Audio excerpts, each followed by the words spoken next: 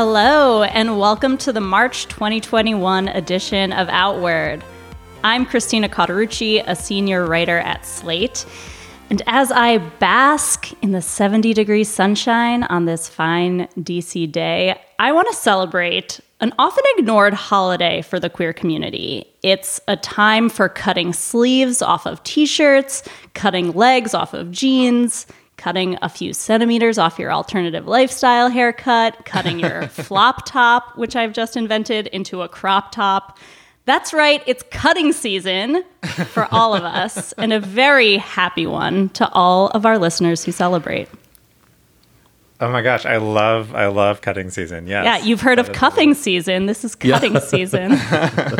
I'm Bryan Louder, editor of Outward, and apropos of cutting season, I am indeed that guy in your neighborhood walking around in shorts and a tank top, even though it is just 58 degrees and only kind of sunny. I am not sorry about it. My DMs are closed. I really wish I lived in your neighborhood now. It would be such a welcome sight. I sort of feel like I do, Bryan, because that is what we're all sort of starting this episode by saying the same thing. Yeah. And so I'm going to just add my 2 cents, which is that I'm Rumaan alum. I'm in New York City. It's 60 degrees. The other day, my friend Emily Gould tweeted about having her first shirtless dad working out outside sighting of the season. Ooh, and I just thought, like, yes, this is my favorite season. This is my absolute favorite season, where I'm forced to go to the playground. I'm willing myself to be warm, even though it's not entirely warm. And there is the shirtless dad doing his chin-ups on the playground equipment. It's, it has been a long winter for a lot of people. And I think we are about to, if this little panel discussion is any indication, we are on the verge of the next pandemic of spring fever, like a truly insane outbreak of spring fever. I'm ready for it, though. Just to clarify, Rumaan, are you the shirtless dad doing chin-ups? Fact check, yes. The one and only time I went for a run not wearing a shirt, it was like 99 degrees. I ran by like 7 people I know, which never ever happens to me in New York City. And then I was like, I can never ever do this again. So no, I am not that dad, but I do appreciate that dad. But it is socially acceptable for dads to go topless on the playground. I never knew that. I wouldn't say that it's socially acceptable, but I will say that it does happen. Well, I'm glad we're all in such a chipper mood. It's the 1-year anniversary of the pandemic in the U.S. this month. And I was reminded by the weather outside of the first time we recorded this show from our homes. And I had built myself a pillow fort. I wedged myself, on the floor in the corner to accommodate my pillow fort just to get the best audio quality I could, because I know our listeners expect the ultimate in queer excellence from us. Pristine. But over the course of the year, a lot has changed. I've really relaxed my perfectionist expectations for myself. I've given up on the pillows. I'm at a desk in what I'm sure our producer Daniel would tell you is an underfurnished and very echoey room. But it's more sustainable this way. And I hope that all of you, both you, Bryan and Rumaan, and our listeners have also made adjustments that help you keep yourselves sane and comfortable, because you deserve sanity and comfort. And I just want to thank all of you for sticking with us through this year. And this show, our 1-year anniversary pandemic show, is a real meaty one.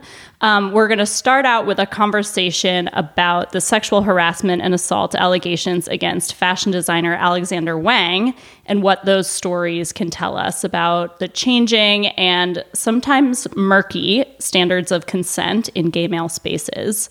Then we'll chat with science writer Riley Black about anti-trans bills advancing in state legislatures that are trying to keep trans girls out of girls' sports. Riley argues that it's a fool's errand to try to fight transphobia with the rhetoric of science. And finally, in our gay agenda, we'll recommend a few of our favorite things to occupy your time this month. But first, let's all share our prides and provocations. Rumaan, how are you feeling this month? I'm feeling proud this month. Earlier this month, Andy Towle, who has published a blog called Towle Road for 18 years, Oh my God. announced his retirement from that media outlet. Andy used to be the editor-in-chief of a magazine called Genre. And when he left that job, he created this blog as a place to collate LGBTQ news stories, the serious and the silly. And for the last 18 years, that blog has been a really reliable resource for a queer perspective on the news of the day. I'm really happy that it's going to continue after Andy's departure, but I do want to congratulate him on an incredible run, and I want to thank him as a reader.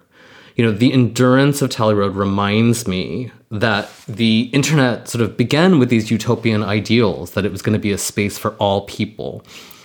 At this point, our lives are mostly controlled by Google and Amazon. Mm-hmm. But, that digital space really does belong to all people, and people like Andy claim some of that territory for people like us. I'm really grateful to him for it. And I'm really proud. That's an incredible run. 18 years on the internet, that's really something.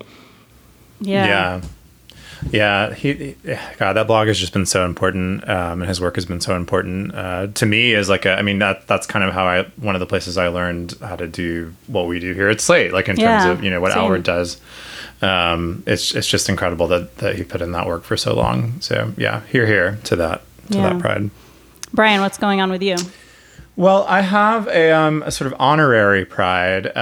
So our listeners will have heard by the time this comes out that Norton Juster, who is the author of The Phantom Toll Booth, among other books, passed away this week on the, it would have been the 8th of March. And I say honorary because Juster was not gay himself, but he created a book in The Phantom Toll Booth that I think it should be sort of thought of as a queer classic. Interestingly, I've not seen. I looked, and I've not seen many people write about this. So maybe it's something that I should do at some point. But growing up, this book and the movie. So it's a book from 1961, and then that was made into a movie in 1970, animated film. Just spoke to me at this deep level with its playfulness, its curiosity, its sort of wit and campiness. Something about it just always struck me as having a very queer perspective on knowledge. Do you guys know the book well? Should I? Yeah. This is a really interesting reading of that book, Bryan. I'm not sure that I've heard anyone make this particular argument, but it's so striking, and it's one of those things that, when you talk about a book for children from the distance of adulthood, you see it totally differently. Yeah, no, absolutely. And I as I say, I should probably sit down and work on that reading a little bit more. But it's one of the, I think probably our listeners have this too. There are certain things that just feel queer, even if you can't find the evidence. I remember a while ago I went and Googled just to see, well, he must have been gay, was not gay. That's not the case. But just something about the story of Milo. Going from sort of incurious to this real odyssey of learning about knowledge and language and wordplay and just, I don't know, just the beauty of sort of humanism, really. And something about it's queer. So I don't know.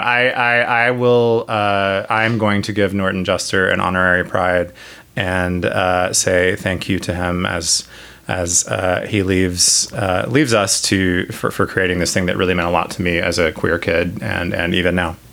That's really lovely. Christina. I'm feeling provoked this month. Yes. And I'm realizing that because this show only runs once a month, it has had the perverse effect of forcing me to hold on to my rage after I'm provoked. So this particular provocation has been stewing for a couple weeks now. As I'm sure both of you know, Lady Gaga's French bulldogs were apprehended by a mugger who shot her dog walker. They've since been returned. But in the process of this whole tragedy, I'll say, Lady Gaga, who has identified as queer, which is why her actions warrant provocation on this episode. Right. offered a $500,000 reward for the safe return of her 2 French bulldogs. No questions asked. Now, the pandemic has really amplified the distance between the haves and the have-nots, and even between the haves and the have-a-lots. And this is one of those instances where the differences really come into stark relief. So, dogs are wonderful and important, and these designer dogs were surely worth more emotionally even than they cost at the breeder. But her decision to offer this no questions asked reward struck me as evidence of a particular sort of disconnection from humanity. Her dog walker and allegedly close friend, Ryan Fisher, who I'm sort of assuming is gay, though I have no evidence, one way or the other, but he just feels gay. You got to know. Yeah. I mean, you got to assume at some point. He was shot. And instead of a reward for the identification and apprehension of the person who put her friend in the hospital with gunshot wounds to the chest, she offered a reward for ostensibly the person who shot him, claiming, or promising that, there would be no consequences for the return of her dogs.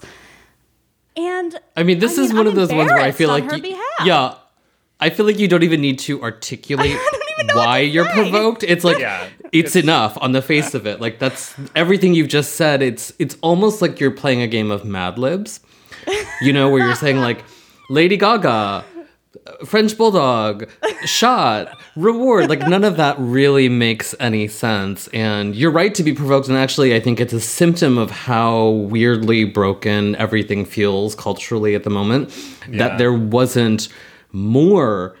Like, I saw that news story and I was like, oh yeah, that makes sense that would happen, because nothing really makes any sense at the moment. And I have this sense of people who achieve a certain amount of wealth and fame of becoming so attached to objects. And I understand that dogs aren't objects and dogs have feelings too. And certainly I would never wish harm on her French bulldogs. But the fact that she would place more emphasis on the return of her property than on the, life-threatening injuries of somebody who was a friend, an employee, and I'm assuming a member of the LGBTQ community, because I have to, why wouldn't he be, is so outside of the realm of any rational reaction to tragedy that it provoked the hell out of me. And I've been thinking about it for, 2 weeks or so now, because I wanted to save it for this show. So now I'm ready to put that in a bubble, blow it away, and end my provocation. And I'm so glad that, Ryan Fisher is in the process of recovery, and the French bulldogs were returned. I hope you're happy, Lady Gaga. Let's hope he asks for a raise commensurate with... really. At least $500,000 raise. At least, yeah. And it is possible that she did something for him that we simply don't know about, but I don't think you're wrong to be provoked by that. Although I'm fascinated by your assumption that if you are the dog walker to Lady Gaga, you, ergo, are probably gay. Like, I don't disagree with you. I just don't know why that makes sense to me. But it does. Like, all the puzzle pieces are there. It does. They're yes, French bulldogs. It does make like, sense. there are just a lot of ingredients there that get baked up into, like, a really gay cake. Absolutely. Yeah. Absolutely. So, in 2017, the New York Times published reporting by Megan Twohey and Jodi Kantor on the producer Harvey Weinstein, revealing years of sexual harassment and assault. Weinstein's victims, as we know, included some very well-known people. That story is talked about as a turning point in our culture, a moment where we began to talk openly about consent, about violence, about violation, about naming transgressors, about naming their victims. Actresses and models stood up to say, to use a phrase borrowed from the activist Tarana Burke, "Me too." That's become shorthand for this cultural moment of interrogating power, of holding people and institutions to account. That was only 3 years ago, so it's hard to say whether there have been real changes in how individuals think about power and sex and harassment. But what seems clear is that we are, as a culture, more comfortable now having this conversation in public. At the end of last month, in New York Magazine, Angelina Chapin and Matthew Schneier wrote about allegations of impropriety against Alexander Wang, the fashion designer who helms his own namesake label. He was, for a time, the creative director of the European house Balenciaga. Wang is very different from Harvey Weinstein. He's not white. He was born in California, the child of Taiwanese immigrants, and he's not straight. As Chapin and Schneier write in their piece, quote, "In queer spaces in particular, where sexual freedom is sometimes equated with independence, rebellion, or a hard-won right, sex can be a part of the point of a night out, and the lines of license and consent can become clouded." End quote. Chapin and Schneier detail a couple of specific accounts. A young fashion graduate describes Wang reaching into their pants while on the dance floor. A male model accuses Wang of groping him. A trans model describes Wang trying to pull down her underwear and expose her genitals inside of a nightclub. The article includes an account attributed to a man named Luke, which is a pseudonym, that Wang groped him, and when serving him a drink at a nightclub, Luke was underage at the time, may have put something, it's not clear what, into it. Luke says, "I was used to people touching me because I'm a gay man. I'm not saying that's okay, but it's just like something that happens." So is that something that happens? How can queers talk about issues of consent and power, but also queerness and pleasure in a post-Me Too world? I feel like there's a lot to dig into here. Bryan, What was your take on reading this reporting?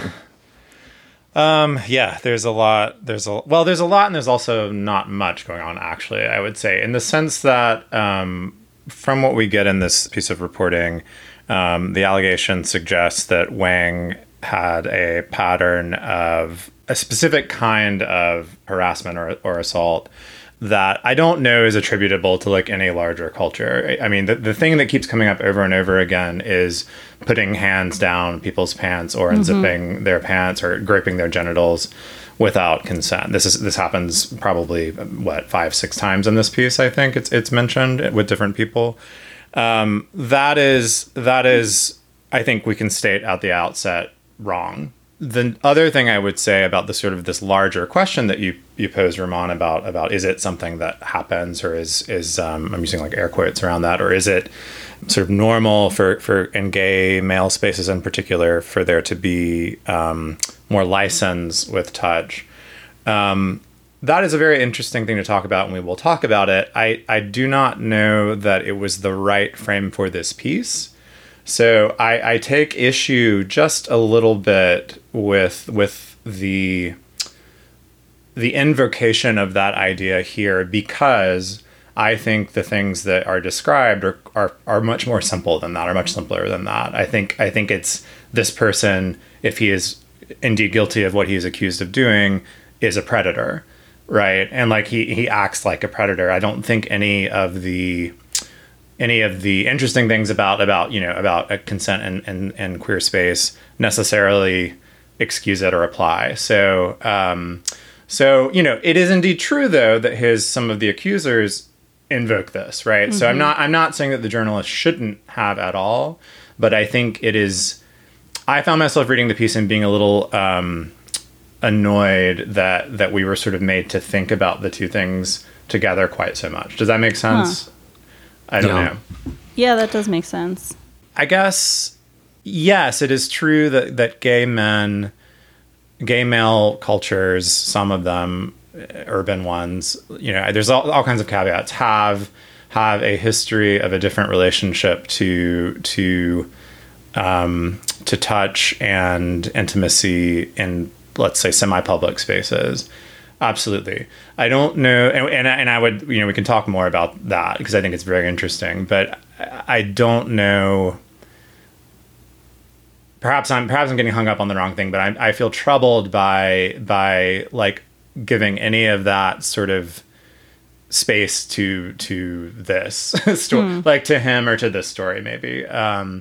Except to acknowledge just very quickly that, as you rightly pointed out, the victims feel this way, and it is interesting. I had, when I had first come out in New York City as a college student, and started going out to bars, one of the first times that something happened to me on a dance floor that was sort of in this realm that sticks out in my memory was someone came up behind me and put their hands down the front of my pants. Oh, wow. Without consent.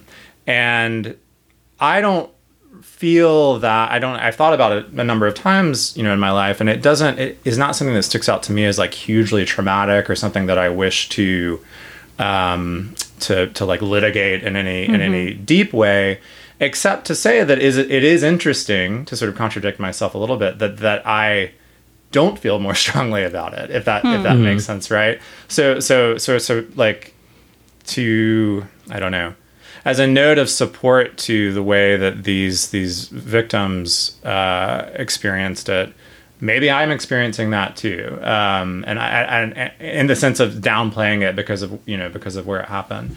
But I mean, the difference between what you're describing happened in your own experience and what is being laid out in this article is that it's absent the dimension of professional power. Yes. You know, the people in this piece are aspiring models.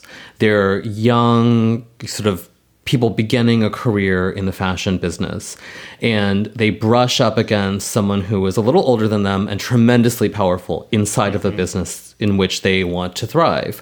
And so that dynamic complicates things immensely because that person, like when you possess that kind of power, you have to discharge it more thoughtfully. You have to be aware of it. And that if you are someone and you're dealing with someone who is younger than you and you're dealing with somebody who aspires to sort of like a professional relationship with you, you understand when you're taking things too far. And like, it's a different dynamic. It's just a different dynamic. And I think that sort of what's interesting about this piece is that it's talking about nightlife. I'm making sort of like air quotes in my mind, like this sort of like amorphous idea of like party, but it's connecting that universe quite explicitly to a business, and fashion is a business, and it's a business with a lot of money involved. And so that really complicates the dynamic.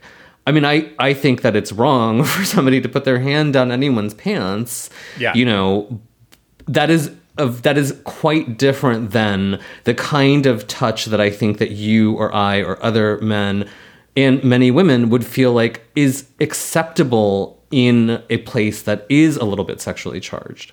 It's completely different to put your arm around someone you don't know and like suggest something with your physical proximity than to put your hand into their pants. You know, like... Yeah, I think so. Yeah. It's not really that slippery. It's not really that gray an area, I don't think. Yeah. And what you just said, Bryan, about, thinking about this thing that happened to you, I mean, I certainly think there's no reason to think that your reaction isn't strong enough because you didn't feel traumatized by it. Mm-hmm. I think, and that's the difficult thing, or the ostensibly difficult thing about sexual harassment and assault, is that the only difference between a touch that is sexual assault and the same touch that is not is whether it's welcomed or not. And that's where consent comes into play. One of the best ways to find out if your touch is going to be welcomed or not is to ask, or otherwise make clear that that's what you want to do and leave space for the other person to say whether or not they want to do that. Absolutely. And I feel like I've talked about this on the show before, but I and many other people I know have been sexually harassed by gay men in gay spaces, like physically groped. Yeah. And I think there's a sense, to sort of depart from the specifics of this case, there is a general sense that, the inversion or flattening of the power dynamic between two gay men or a gay man and a woman makes certain kinds of transgressions less severe than they would be between a man and a woman, or a straight man and a woman, a touch that would, yeah, I'll leave it there. But I think it's possible that, for instance, Alexander Wang didn't think he was doing anything egregiously wrong. That's not an assumption that I would make about straight men who do this to women, since that is an obviously agreed upon wrong. It's not clear to me necessarily that this is like miles past a culturally agreed upon norm in the same way that it would be for a straight man and a woman. Although that line of thinking is clearly to me problematic, because it would seem to excuse men who grow up in a culture that normalizes sexual assault, which is exactly the culture we live in. So like my reaction to this to give him a little bit more leeway as I'm, reading some of these allegations is troubling to me. And, if I take a step back from it, it's very obviously just as disturbing as these allegations would be about a straight man. But there's a part of me that feels like, oh, am I being homophobic because, gay men just are a little bit different? Well, Christina, what you're talking about are norms, right? And so then the question becomes like, how do we adjust those norms? Like there was a period of time when a lot of stuff that we find, abhorrent now was the norm, that it was the norm to be sort of casually racist, that it was the norm to just say that a woman's place is in the home, right? Those were the norms. So how does the culture interrogate those norms? And what you describe, right, to be in the body of a woman and be in a space full of gay men and have them like touch your boobs, for example, and think that that's funny. It's not sexual, right? So therefore it's sort of permissible and fun, almost funny, but it's not okay. Like, how do we arrive at a place where that's the agreed upon norm, that you don't do things like that? And I don't know what the answer is. I don't really have an answer, but I do think that this reporting, in asking the question, does something useful. It just sort of makes you think, like, how do we change our attitudes? How do we, as you yourself said, Christina, like the simplest way to know if a touch is welcome or not is to ask. But how do we normalize a system in which people are asking? I will say, though, I wonder what Jeremy Atherton Lynn would have to say about this. We just talked about his book, Gay Bar, in the last episode. And he writes in that book, I'm going to paraphrase it, I don't have the book in front of me, but, he's a little bit put off by the more explicit codes of consent and codes of conduct that have arisen in some of the queer spaces that he frequents. Because, in the olden days, it felt to him like you would go to a gay bar explicitly for the purpose of being touched. And that, there may have been some unwanted touches or unwanted advances, but, and again, I don't want to put words in his mouth, but the impression I got was that, that was sort of like the price you pay for going out, and you said no if you didn't want it, but, maybe the initial touch was something that you just kind of dealt with. And that the more stringent ideas of consent, or, the fact that some places were posting rules on the doorway was like harshing his mellow a bit. And I definitely feel like the queer spaces that I'm a part of have been more on the forefront of consent and rules and stuff than any of the straight spaces that I've visited. Of course, that differs from places that specifically cater to gay men.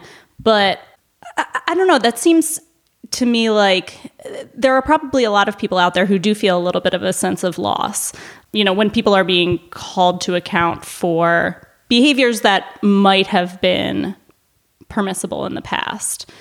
So I just want to leave space for that perspective, which isn't being expressed here, but I'm sure exists. Well, you know what? I mean, I will say, as someone who before the pandemic was pretty active in nightlife, in the sense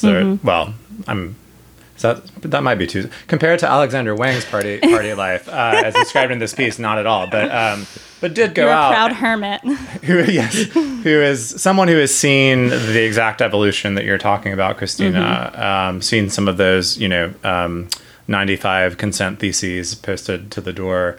the club. Like it is. I was at first suspicious of it. I will say, I was like, is this like the right tone? Is this like what we kind of the energy that this is about? But actually, those spaces that have done that have remained just as sexy and fun, and people do what they want to do regardless in like a positive way. And so if Ghost Jeremy Atherton-Lynn, who is here with us, it regrets that, I wonder if he has experienced enough of it, that figure would have experienced enough of it to really know, because I don't think that's been to the bad at all. I really think it has maybe made things more explicit, and perhaps like, driven away or precluded bad actors, right, from entering the probably space. Exactly what it's for. In the first place, right? The people who are already adhering to maybe these sort of tacit codes of conduct that I think that did, function well, probably haven't had much of a hard time adjusting to those. I think they're kind of perhaps a continuum.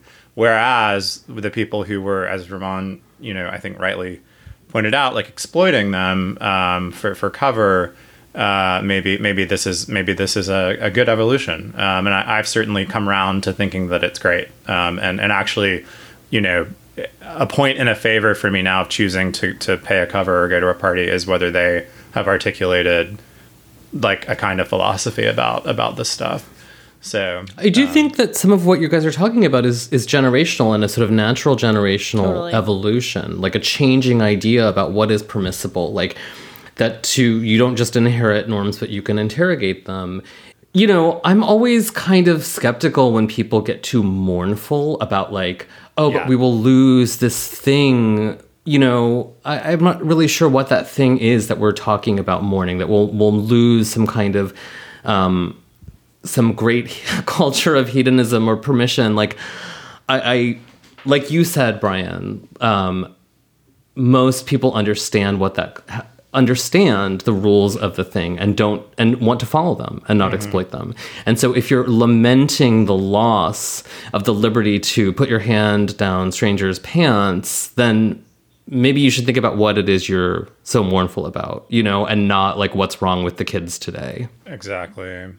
Well, there's a lot of food for thought. I mean, none of us are going to a nightclub or a fashion show or any of that stuff anytime soon, but I did really enjoy this article, and I think it is really important to have these kinds of conversations and really work out what it is we think about consent and power going forward. Yeah. I don't know what you're talking about, Rumaan. I'm going to Mykonos next weekend. You'll be at the white party.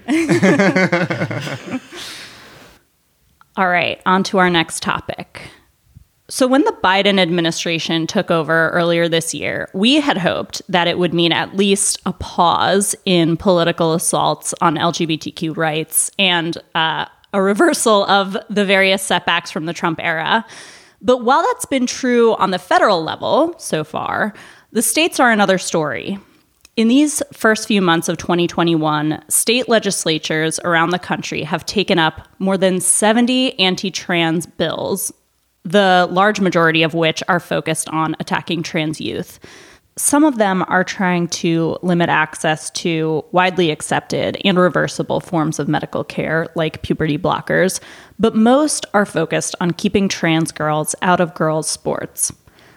Politicians on the right have tried to make trans-inclusive sports out to be some kind of sea change in athletics or epidemic. But when the AP contacted 24 legislators who've sponsored these kinds of bills, hardly any could name even one case in which a trans athlete playing sports had caused any kind of conflict in their state. Nevertheless, conservatives have seized on youth sports as a wedge issue, basically trying to shroud their attacks on trans kids in the rhetoric of protecting cis girls. So as of the day we're recording this episode, only 2 of these bills have reached their governor's desks in Mississippi and South Dakota. Most of them, we hope, will fail. But while advocates have been trying to fight these bills and explain why trans people aren't a threat to women and girls in sports, they can meet some familiar pitfalls. In a recent Slate piece called Stop Trying to Out-Science Transphobes, science writer and author of Skeleton Keys, Riley Black, cautions us against responding to transphobic arguments with science. Doing so, she writes, is a trap that allies fall for time and time again. We are so excited to have Riley on the show today to tell us more. Welcome, Riley. Oh, thanks for having me on. So you start your piece by writing that watching your body and identity get dissected on the public stage is the status quo for transgender people. Can you explain to our listeners what exactly you mean by that? Yeah, I mean, really, this current moment that we're seeing so many of these anti-transgender bills coming up, almost every day there's another news piece about the number of these things, and feeling like we're constantly like we're a threat that needs to be explained away, that there's something inherently wrong with us, or there's something inherently that needs to be basically I use that word very deliberately, like dissected, like kind of cut open and shown to everybody else, like, see, we're okay, see, we're acceptable, see, we're not going to hurt anybody. And we never seem to question, why is there this panic in the first place? What biases and sort of misinformation are there from the get-go? Like, it's very reminiscent of some ways of the panic over gay people in bathrooms from, decades past. That this is just the next iteration of basically fear leading the debate, but it's shrouded in science. Yeah. When the three of us were talking about this particular issue of trans people in sports, I thought immediately of the trans argument about bathrooms, which seems like, I mean, you're talking about the gay people in bathrooms argument, which is decades older, but like it was only like a year ago, a couple of years ago, that was kind of held up as the panic. Is your sense that that particular strategy simply failed? It simply did not take, and so the front of the culture war has moved to sports from bathrooms? I think it moved on to sports because, like, the bathroom bills, they were getting some traction, but not as much. Like, it seemed like people weren't getting as bothered about that.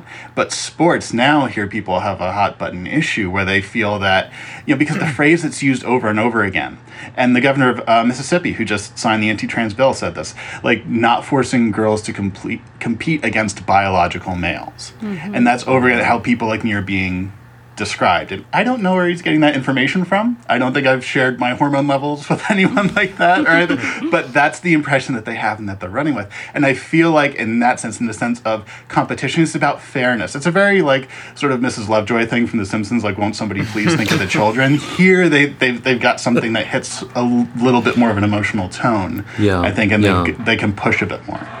So in your piece, you mention Marjorie Taylor Greene, our esteemed member of Congress, and her kind of theatrical invocation of a binary understanding of gender and science. And like many, I'm sure all of you saw like the viral TikTok thing of a scientist saying like, no, that congresswoman is wrong, and here's my understanding of how gender works. And what struck me about your argument, the argument you articulate in this piece, is that it's not unlike when I'm putting my kids to bed and they say, oh, no, but it's 7:00 in Illinois, so I shouldn't have to go to bed now, or it's only 5:00 in California. And it's like, yes, those are facts, and that's all interesting and accurate, but it's not salient. Because the argument that you're making in this piece is that, like, it's not a good faith attempt to really rely on science. It's an attempt to bend science to a political agenda. And so that therefore maybe we should simply not engage in that conversation because we know it to be in bad faith.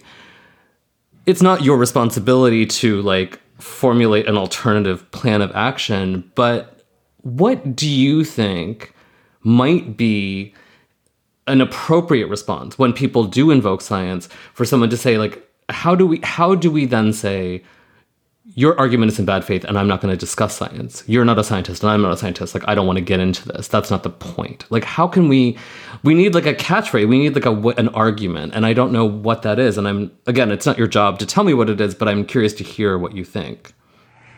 Yeah, I've thought about that quite a bit, and it's difficult because I think it varies somewhat by context and venue. When I'm talking to somebody who might be making a transphobic argument, I'm going to engage with them differently than if I were, say, like in a state legislature talking to a politician. Sure. But I think we need to lead the argument and say, like, do you accept that trans people are real and that they're valid? That there are people whose gender does not match what they were assigned at birth, and that is just a normal part of being a person. If they say yes, okay, now we've got some stuff to talk about. Now we can kind of have a discussion. But if they say no and they're denying our basic humanity from the outset, then it's like, okay, before we even touch the science, tell me why that is. Is it because the Bible told you, or you think the Bible told you? Is it because you just have a misunderstanding? And I think that's a lot of what I was trying to get at, is that using science and a lot of our arguments are very responsive. It's very much kind of like we're on the defensive. We're letting the transphobes lead the debate and say, well, this is about, someone's testosterone levels, or this is about someone's anatomy. And it also medicalizes things. Very much. Like, not all trans people medically transition. Like, I do hormone replacement therapy. I haven't had any surgeries. But there are people who just, they change their gender and the way they present and change their name and their pronouns.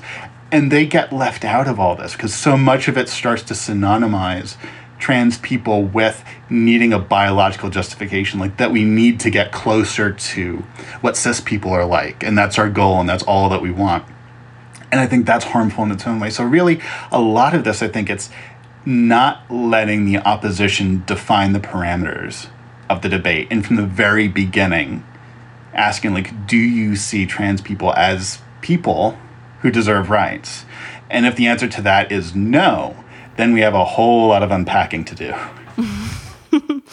One of the lines in the piece that really struck me was where you write, what we're living through is a trans panic akin to the satanic panic of the 80s and 90s, when parents and police were convinced that there were devil-worshipping cults infiltrating every facet of society. I would just love to hear you talk more about that comparison, because I think you're right, but it was such an interesting way of looking at this particular moment that we're in with all of this legislation.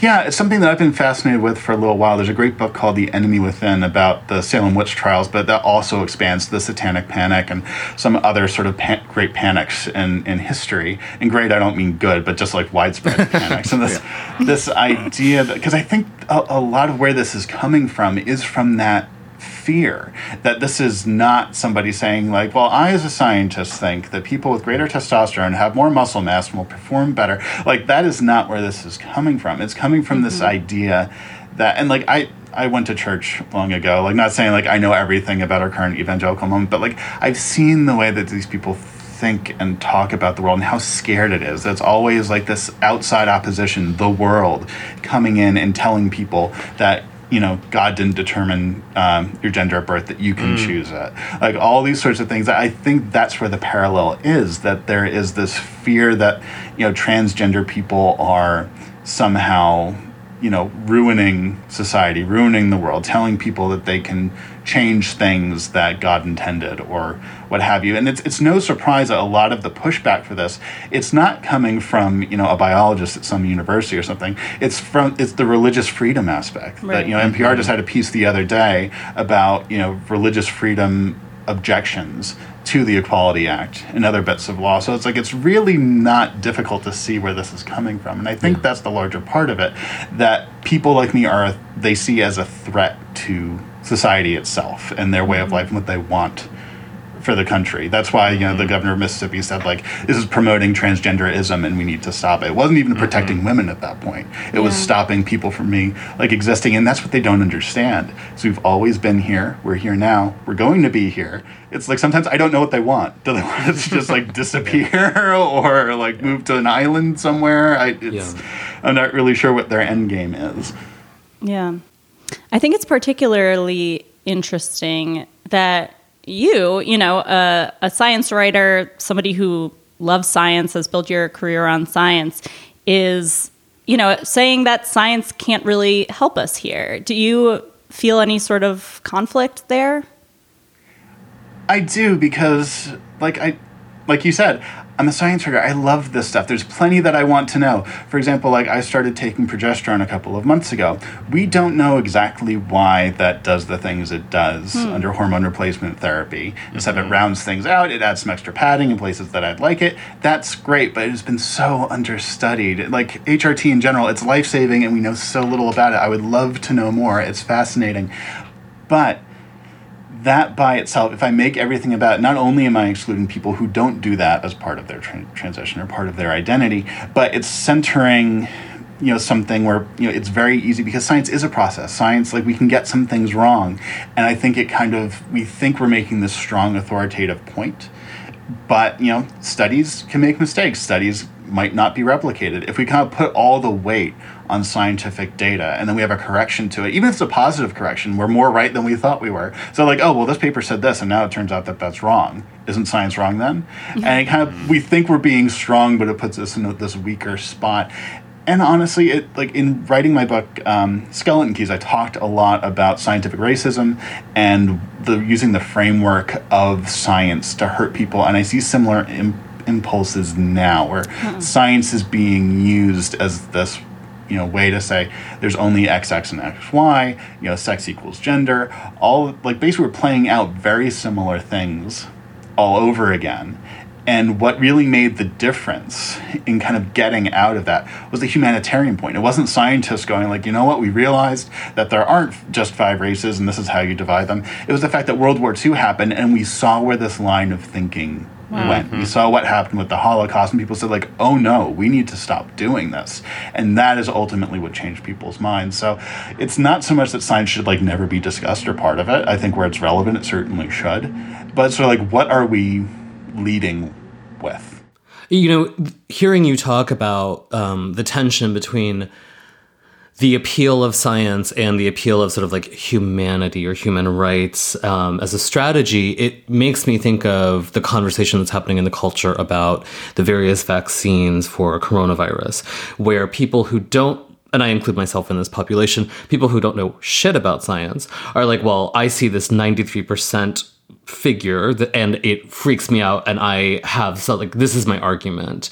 And it's like this, science is complex and it demands expertise, and we so much of what's happening in the culture when you talk about a host of cultural issues seems to me to have to do with this sense that the individual gets to decide that everything is a matter of belief. And, so we have to sort of change this cultural attitude that it doesn't really matter whether you believe in climate change or not. It doesn't really matter whether you believe in coronavirus or not. These things exist independent of your belief.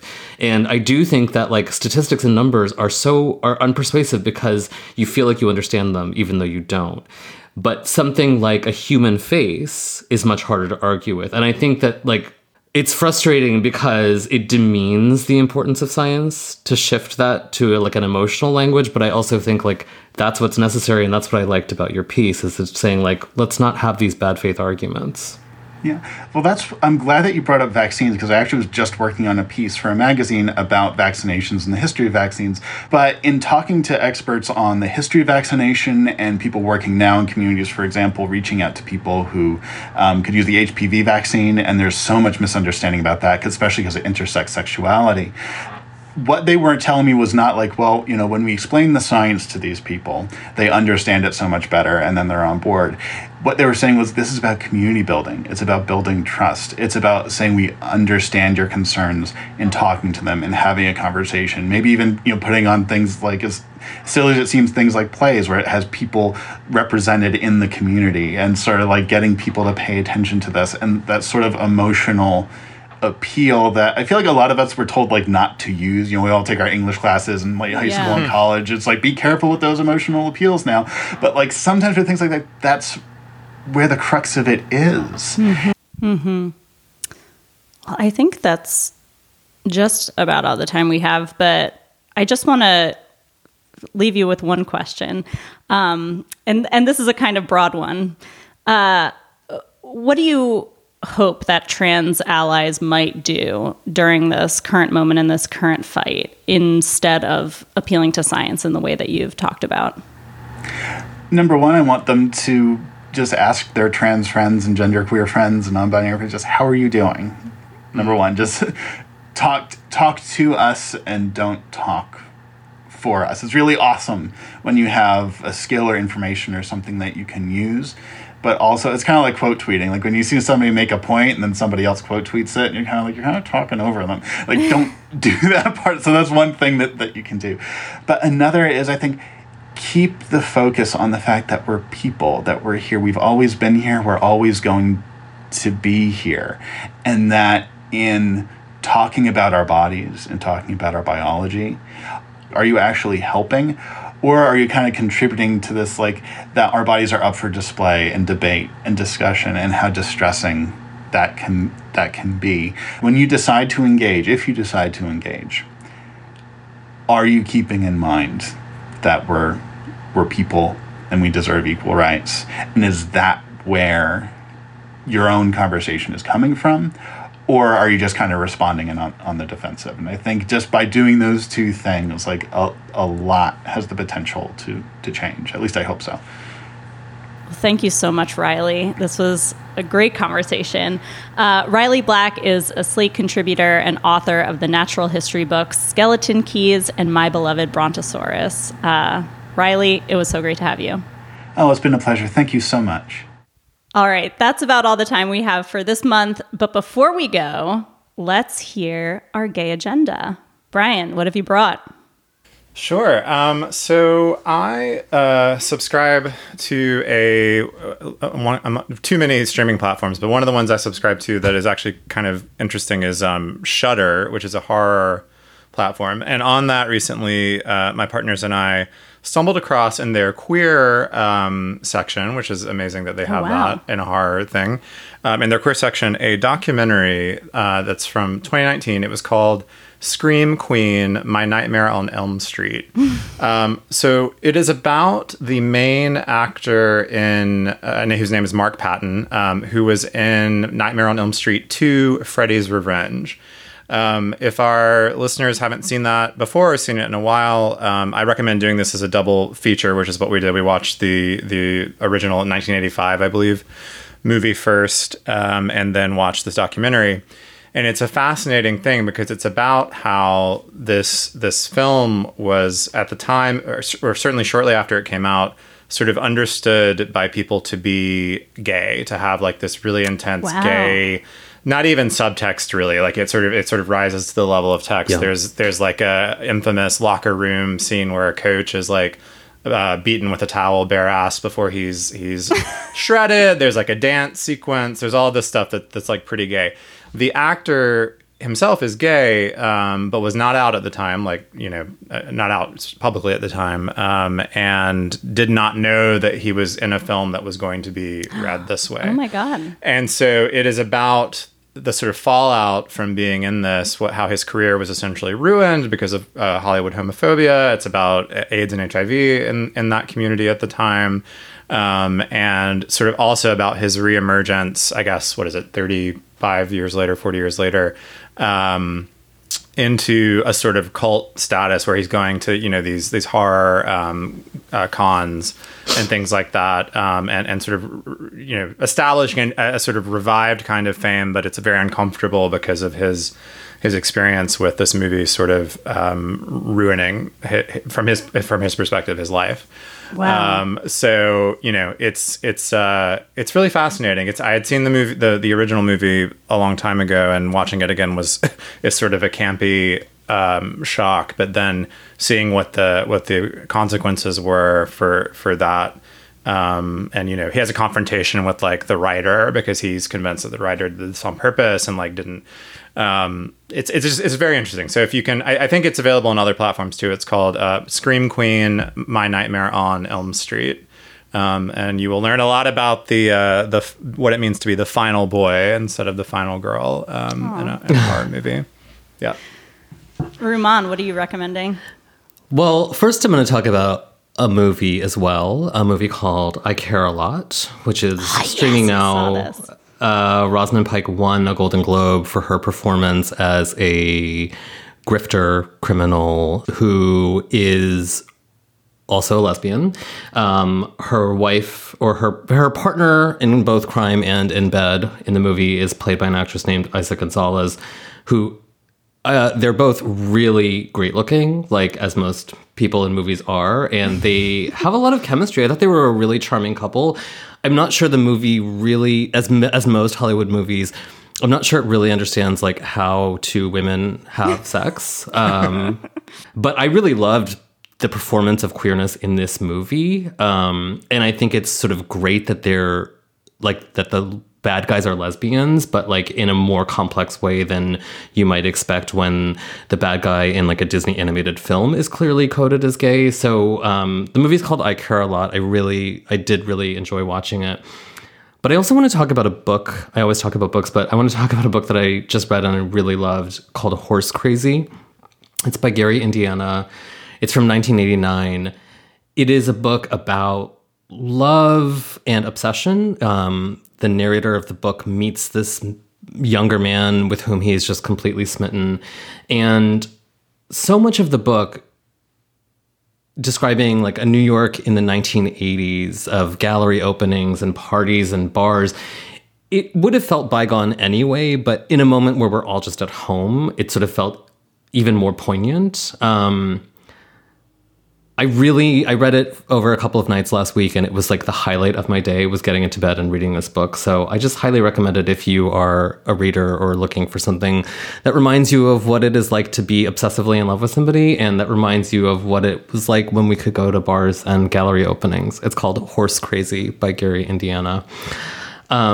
Christina, tell me what your gay agenda is.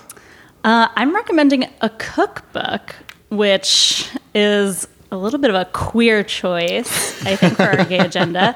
So the book is called Simply Julia, 110 Easy Recipes for Healthy Comfort Food. It's a new cookbook by Julia Turshen, who I hadn't heard of before, but this book was recommended to me because it's a very gay cookbook. And it is, in fact, the gayest cookbook I've ever cooked from, and not just because it's partially dedicated to a dead cat. Mm-hmm. Although that certainly plays into it. Yeah. So the author of this cookbook, Julia Turshen, I've never met her. I've never heard her speak, although I understand that, Rumaan, you interviewed her for the Slate's Working podcast, so I'll look forward to listening to that. But I get the sense from this book of just a radiant warmth. It's an extremely familiar and unpretentious cookbook. I would say it's more on the relatable side of cooking than the aspirational side of cooking. That's exactly what I need right now. I don't need to make any more ottolenghi recipes with like 18 different kinds of onions and garlic in them. No. But I also love it because her family comes through in so many ways over the course of the book.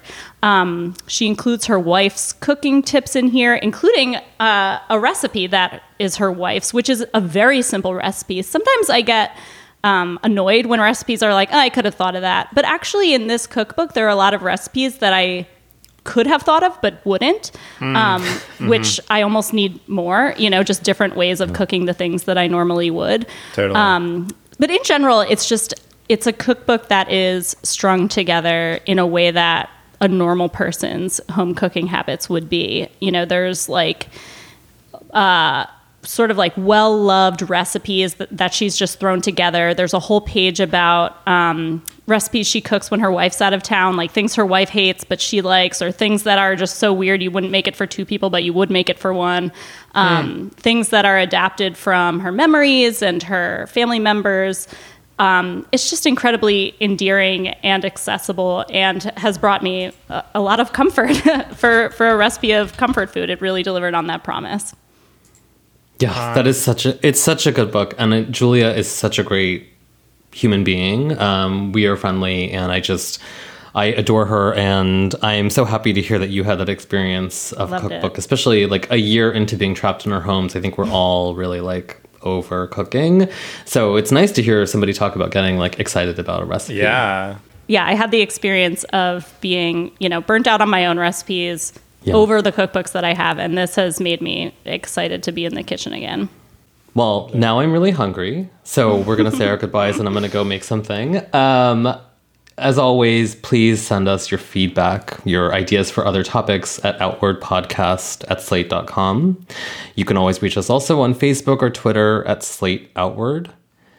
Our producer is Daniel Schroeder. June Thomas is the senior managing producer of Slate Podcasts. And if she ever left us, we'd gladly pony up $500,000 for her safe return. If you like Outward, subscribe in your podcast app and tell your friends about it. Rate and review the show so others can find it. Outward will be back in your feeds on April 21st. Guys, it was so good to see you as always. You too, Rumaan. Yeah, always. And let's maybe we can see each other outside soon. Yeah. In our tank tops. Yeah. I'll be doing chin-ups at the playground. Awesome. All right, stay gay, everybody.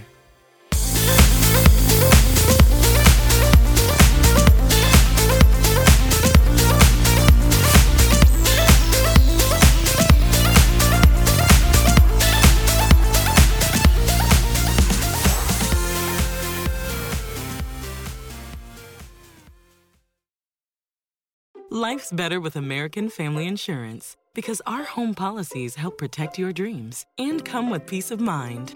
Save up to 25% by bundling home, auto, and life. American Family Insurance. Get a quote, find an agent at amfam.com. Products not available in every state. Discounts may not apply to all coverages on an auto or home policy. Discounts do not apply to life insurance policies. Visit amfam.com to learn how discounts may apply to you. American Family Mutual Insurance Company, SI, and its operating companies, American Family Life Insurance Company, 6000 American Parkway, Madison, Wisconsin.